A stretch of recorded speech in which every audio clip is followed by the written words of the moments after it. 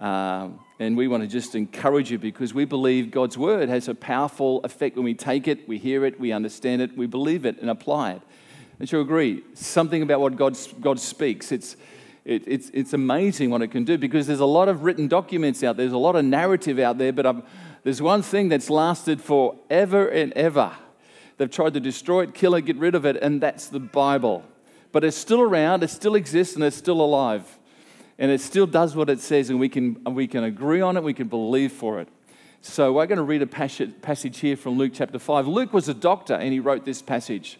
So Luke was noted, he was certainly an educated man, and he talks about this situation that happened with Jesus. There's a couple of characters, two main characters in this story. There's Jesus, and there's a guy called Peter. And presently, Peter hadn't become a disciple. He did become a disciple after this, at the end of the story, but he hadn't yet really clicked in or connected with Christ. Here is the story of his connection. Here is the genesis of his life. Here is what happens, and this is how it happened for him to really connect with Jesus Christ. We can all relate to those times in our life where we've had that moment where we've connected with Christ and received him and said, yeah, I believe. So this is Peter's moment. Luke chapter 5, verses 1 to 11. You grab your own device or Bible and read it, but it's on the screen if you need it. So it was, as the multitude, that's a large crowd of people, pressed around him, that is Jesus, to hear the words of God, that he stood by the lake of Galilee. Actually, it had several names, but we'll call it the Lake of Galilee. And Jesus saw two boats standing by the lake, but the fishermen had gone from them and were washing their nets. Then he got into one of the boats, which was Simon. Please understand, Simon was Simon Peter. He had a couple names. Isn't mentioned Simon here.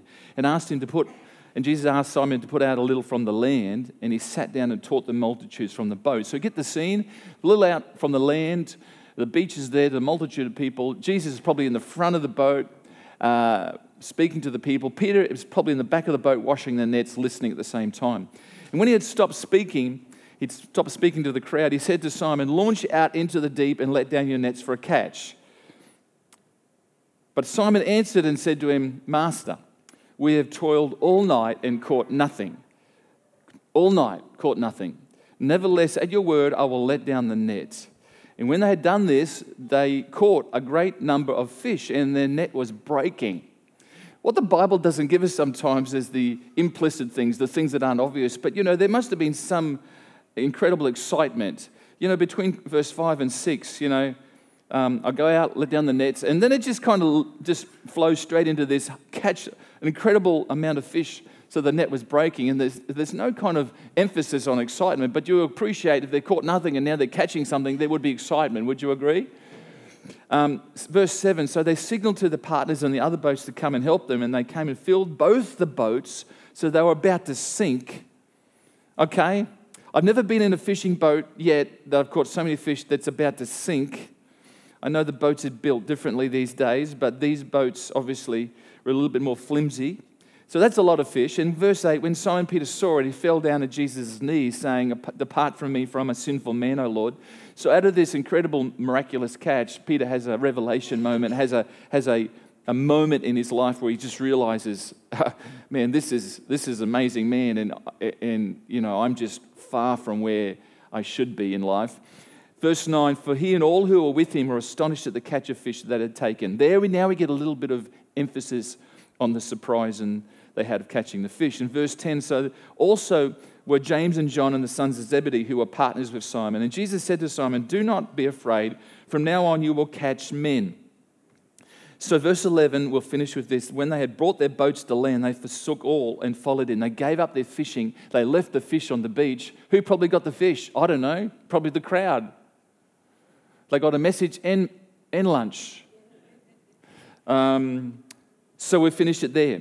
The Bible, as I said, is full of implicit and explicit things. Implicit is the things, or let's start with explicit. You can read this passage and you can see the explicit things. You can see the things that are observable. There's two people, Peter and Jesus mainly in this story. Explicit things that are things you can see. They're up front. They're easy to understand. There's no complications with it. The story itself unfolds and we can see the things that are there, obvious to see, explicit. But the implicit things in life are the things that are not obvious, that are below the surface, you can't see.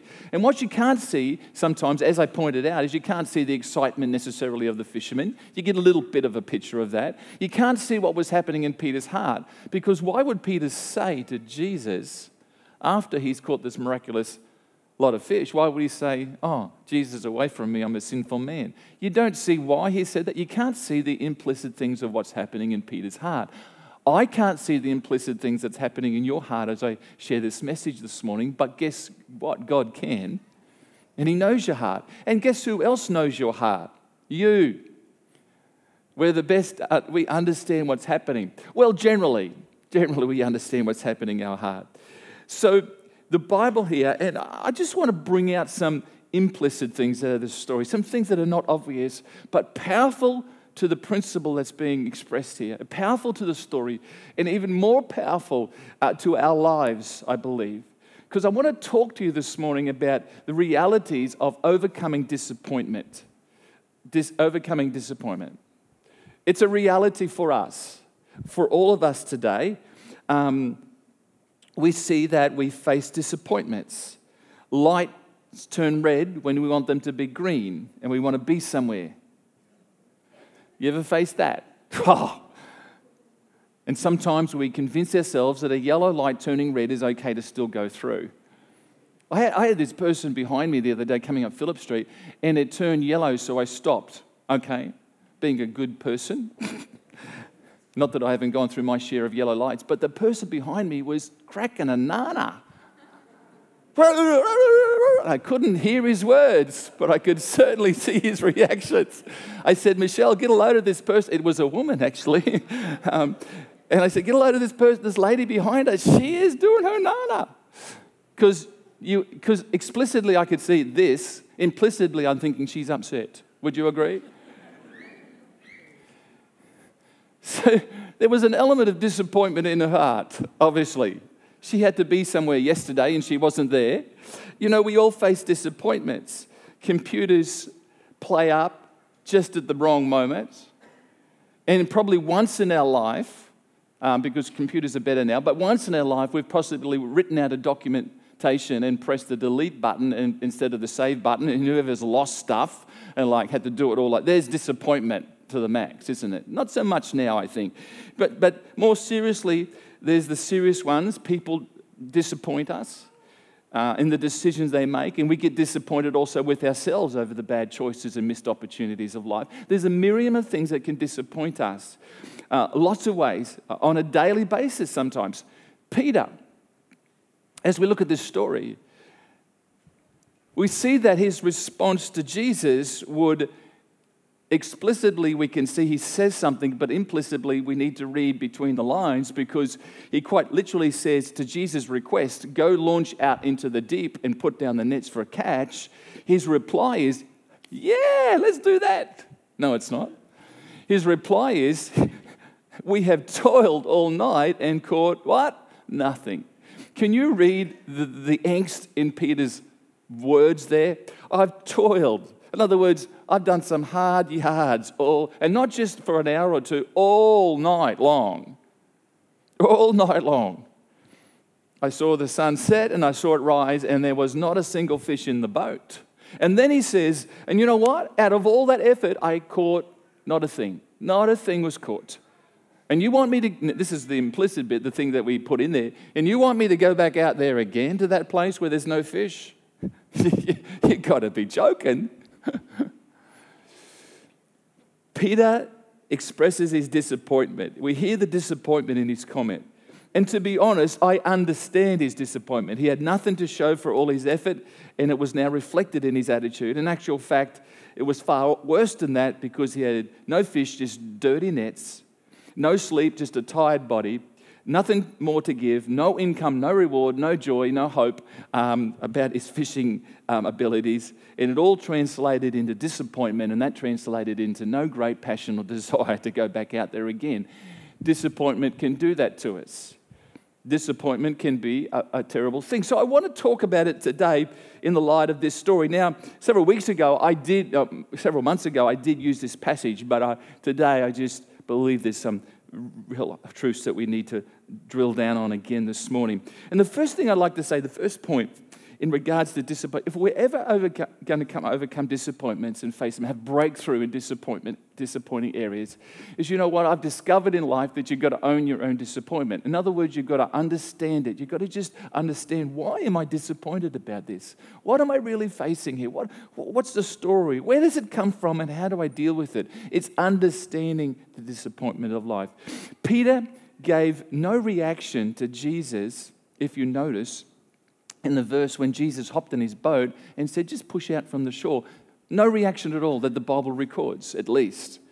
Peter was happy just to push out maybe 10 meters and drop the little anchor and let Jesus preach to the crowd. But when Jesus said, hey, how about we launch out into the deep, and the Sea of Galilee could get deep. It wasn't just a little lake in the middle of the Middle East. It was quite a big sea. It was a sea. And so when Jesus said, hey, let's launch out into the deep, Peter's reaction was immediate. You know, I've toiled all night. You want me to go back again? There was an element of something he didn't want to do. There was a reaction. I want to say this morning. The truth is that we can all get disappointed, but there is a difference between getting disappointed and becoming disappointed.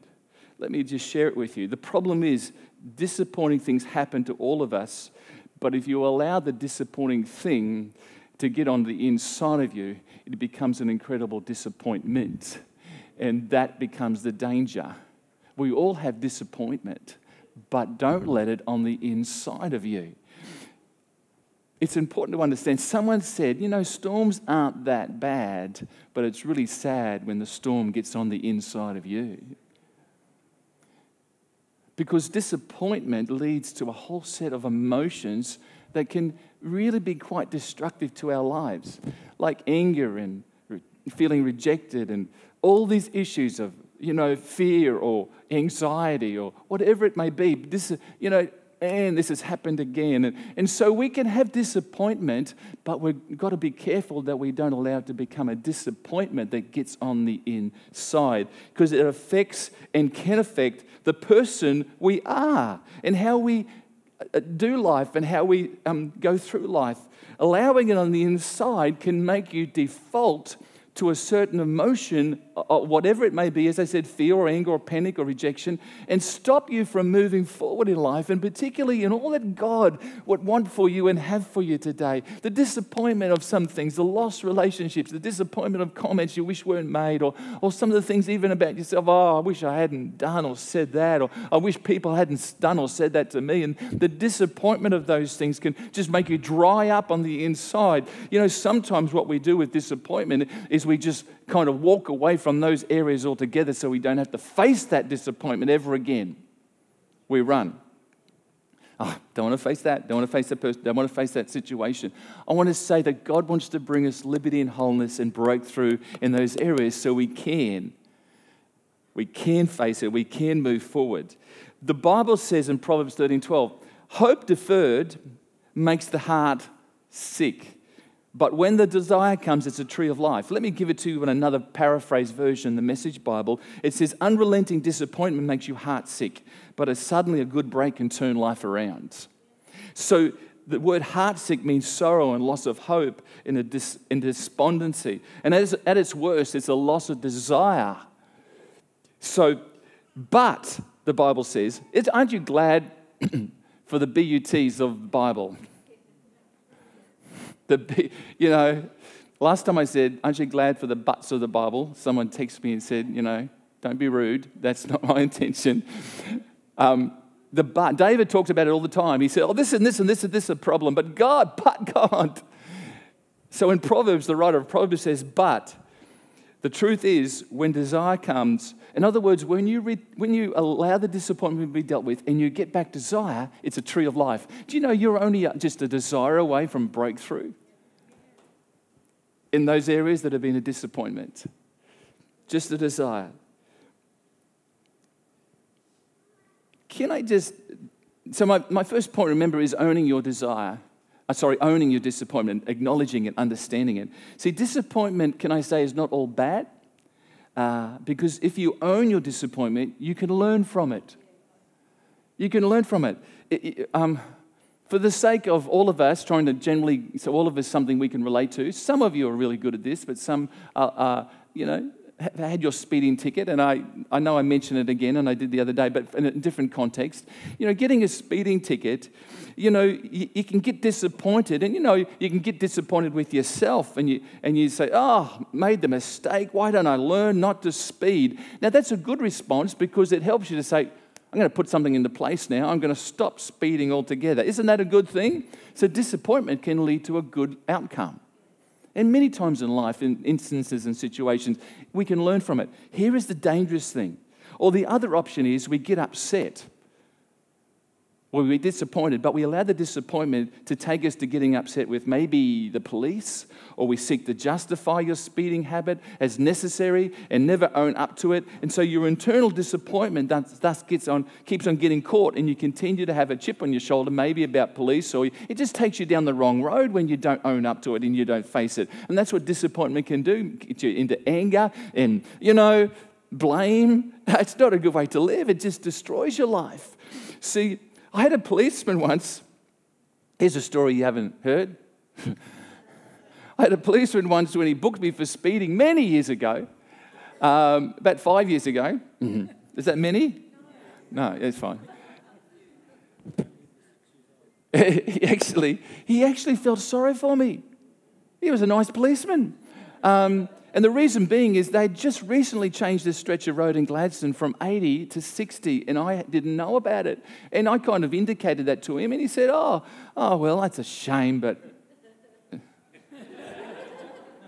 So he felt sorry for me. I could have then left with an attitude, I don't deserve that ticket, and I never own up to my disappointment, and allow it to become a default mechanism in my heart that I always default to when police pull me up in speeding tickets. Who knows if I continue to have that default and get angry at police for pulling me up and never own up to it and blame them all the time, I could end up in real trouble.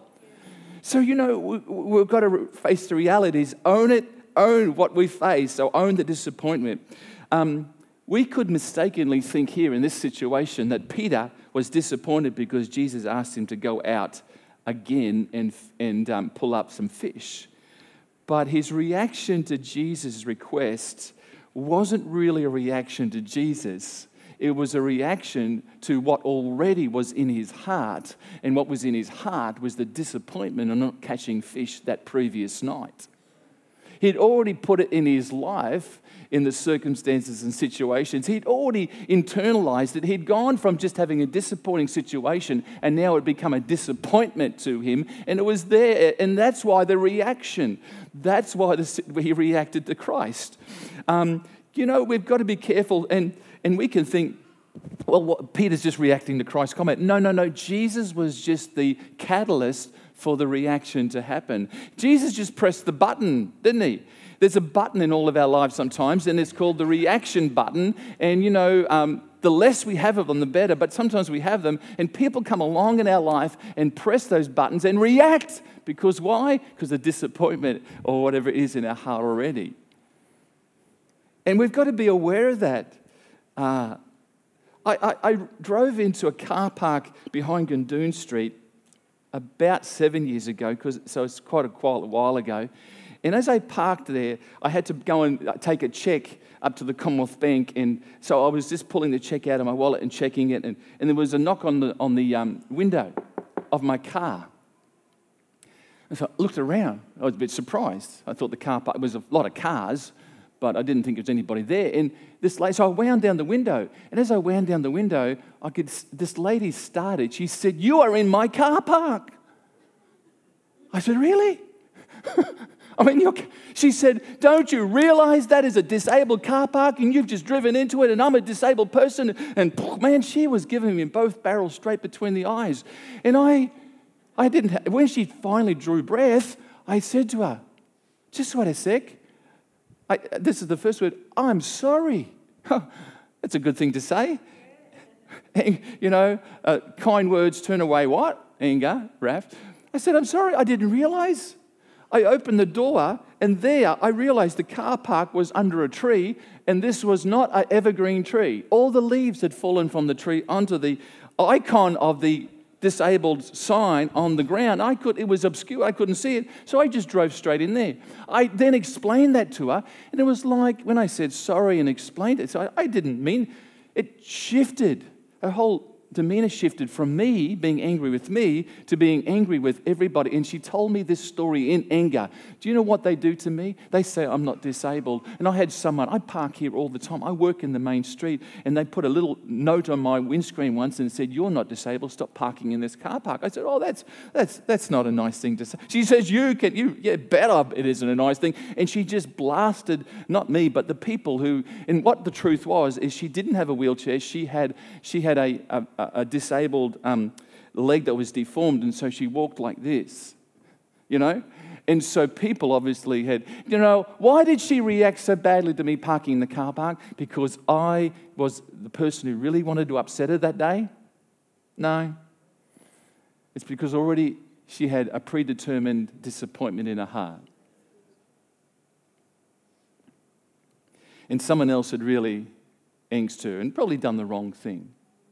But you know what? How would you be if going through life yelling and screaming at everybody because of what someone else has done? And that's what disappointment does. That's what the struggle of life can lead us. And you know what? God wants to set us free from that. He wants to give us hope and wholeness. The power of the Holy Ghost is here. And if you'd believe with me, I believe today He can do that. Come on.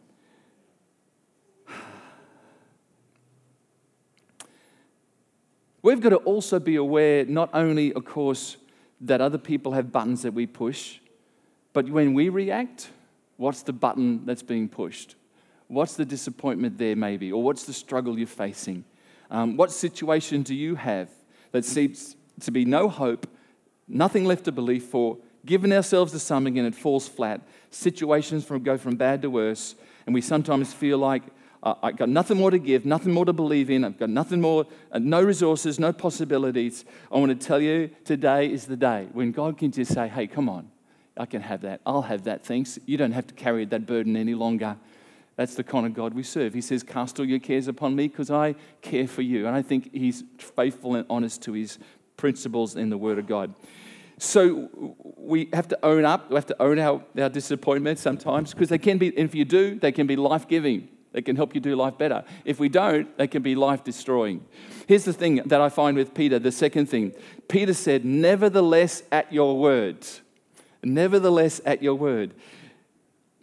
Peter responded after he kind of grumbled. He said, okay, you've said it. I'll do it anyway. That was a good move on Peter's part. But you know what? As I look at Peter, I see that probably he heard Jesus that day, but he didn't really hear Him. He heard Him, but he didn't really hear Him. What do I mean? Because the truth is he heard that Jesus says go out, but he didn't, and he interpreted a different way that Jesus presented it. You notice on this passage here, Jesus actually says, He says, the truth is just launch out into the deep, let down your nets for a catch. Jesus was saying, this is your part. Sail back out there, let down the nets, the fish will be there. There's a miraculous catch waiting for you. It's all set up. In actual fact, when I've spoken this word, I've already set it up. The fish are waiting. They're going to be disappointed if you don't turn up, Peter. Jesus has set up this miracle situation. I want to tell you, He's waiting for you to give over the disappointment so He can just set up the miracle situation for you. But what Peter heard was this. Go out there? Fish? Again? I got to toil for the fish. I got to find. There's no fish. I've been there all night. I didn't catch them last night. Why are they going to be there this morning?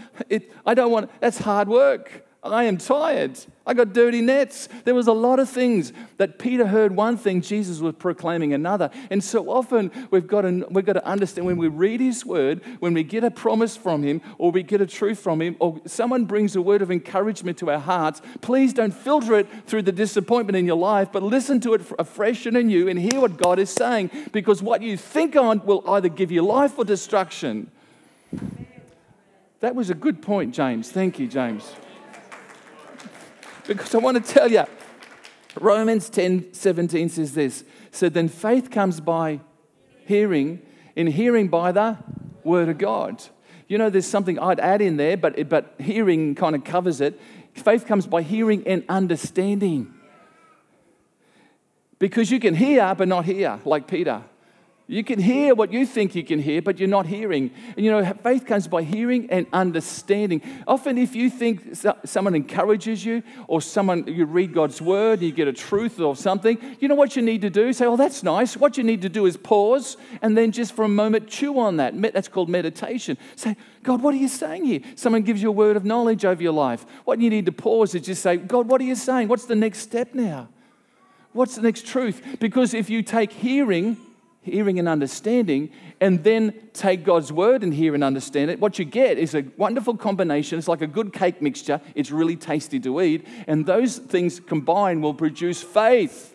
And for some of us, we need faith today. We need a belief today. We need someone to trust in. We need to, because we've got a future we want to walk into, but you're never going to unless you combine the hearing, understanding, and then, of course, it's got to be God's word that you hear and understand. So that faith is birthed. And Peter heard the word, but he didn't actually understand it. Thankfully, our God is incredibly good, because sometimes you'll get a word, you'll just be obedient anyway, even though you don't understand it. But at the end of it, he's got an incredible miracle for you because you're just obedient to his word.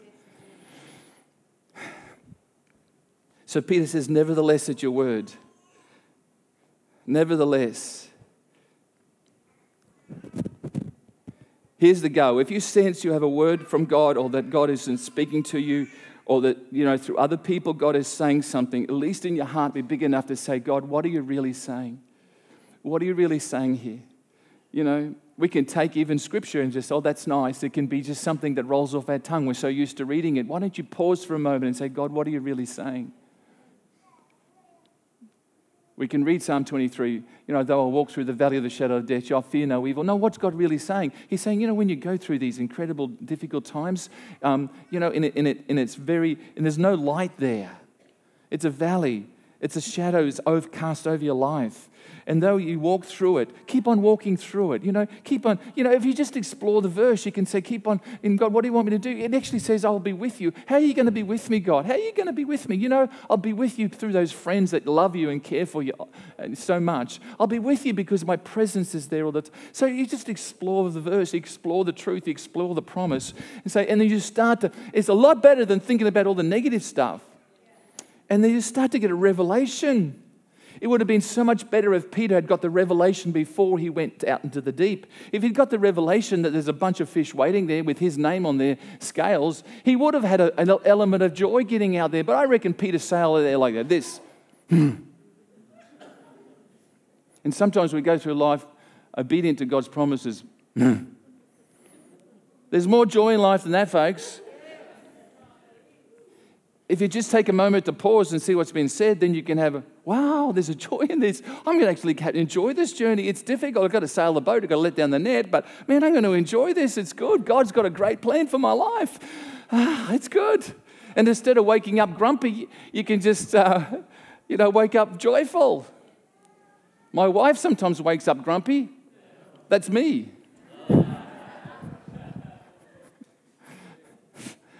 And she says, get your thinking straight, son. I say, okay. Thanks, honey. You're my great reminder.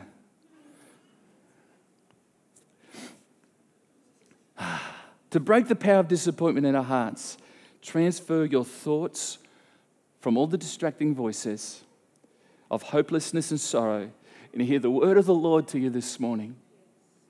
The word of encouragement that speaks life and faith and joy and peace, and then act on that with understanding. Peter, thankfully, in some ways, was at least obedient, even if he didn't understand it. He said, nevertheless, at your word, nevertheless, despite my disappointment this morning, despite all the things that disappoint me, I'll hear, understand, and act. Here's the third thing today, and we'll finish with this today. The place of disappointment, and this is one I've kind of touched on before, but I've got to say it again for people for the sake of understanding this. The place of disappointment is potentially a place of incredible breakthrough. So don't don't shun disappointment sometimes. Don't see them as your discouragement or your threat. See them as a welcome friend, because if you own it and you apply God's truth and the Word of God to it, it becomes an incredible place of miracles, because Jesus, as you can see, took Peter back to the place of disappointment, which was no longer disappointment. It was the place of miracles, victory, and breakthrough. And sometimes till we go back to those places and deal with the hurts and the pain and the struggles, we never get breakthrough to come forward into a better tomorrow. And that's what Jesus did with Peter. He took him back to that place and said, come on, the victory. Peter couldn't see it as he's going out there, but he saw it when he his boat was nearly sinking with so many fish. And I tell you what, there's a place of breakthrough waiting for you through the Holy Ghost. Come on.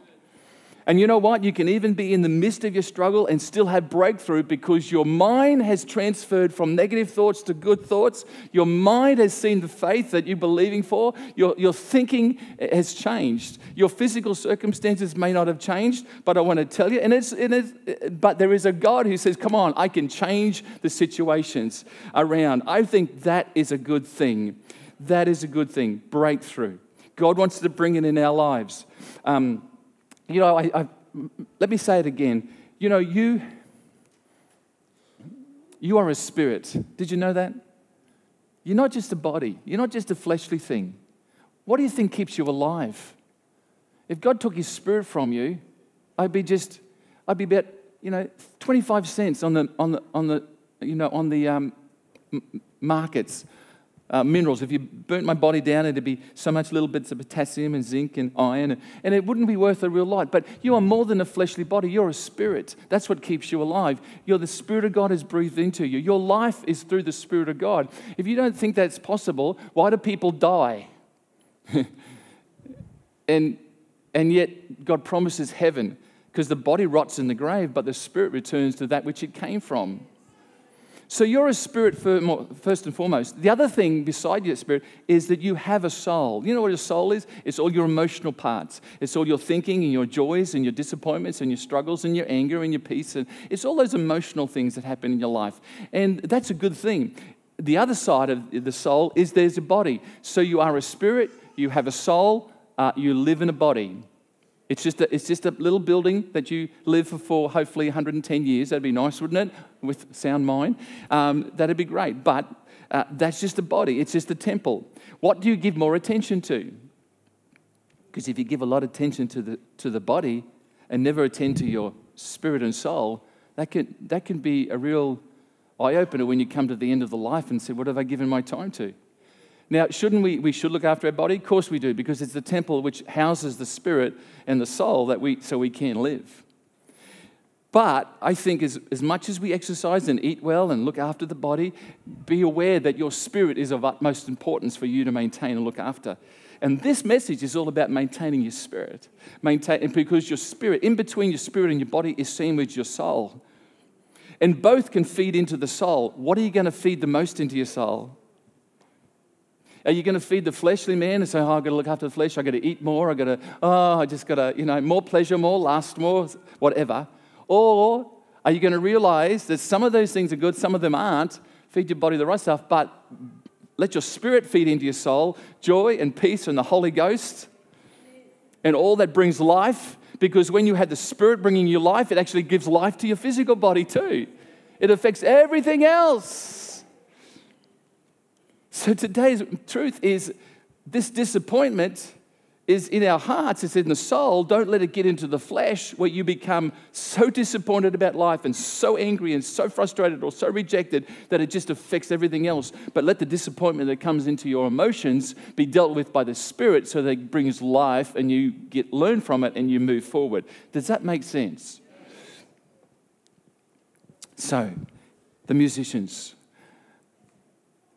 Thank you. Thanks, guys.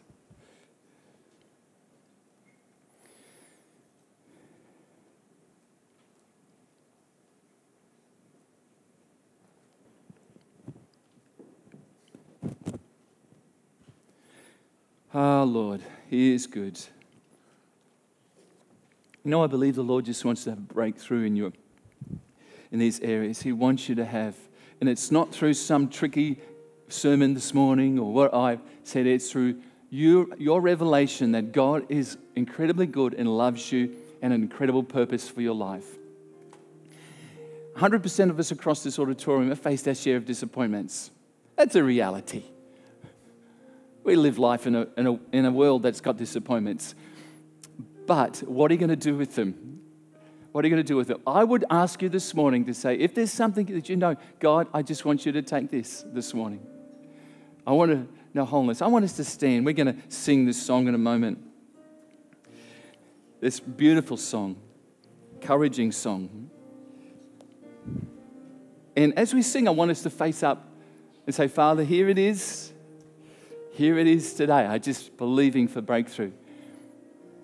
So let's just sing that right now.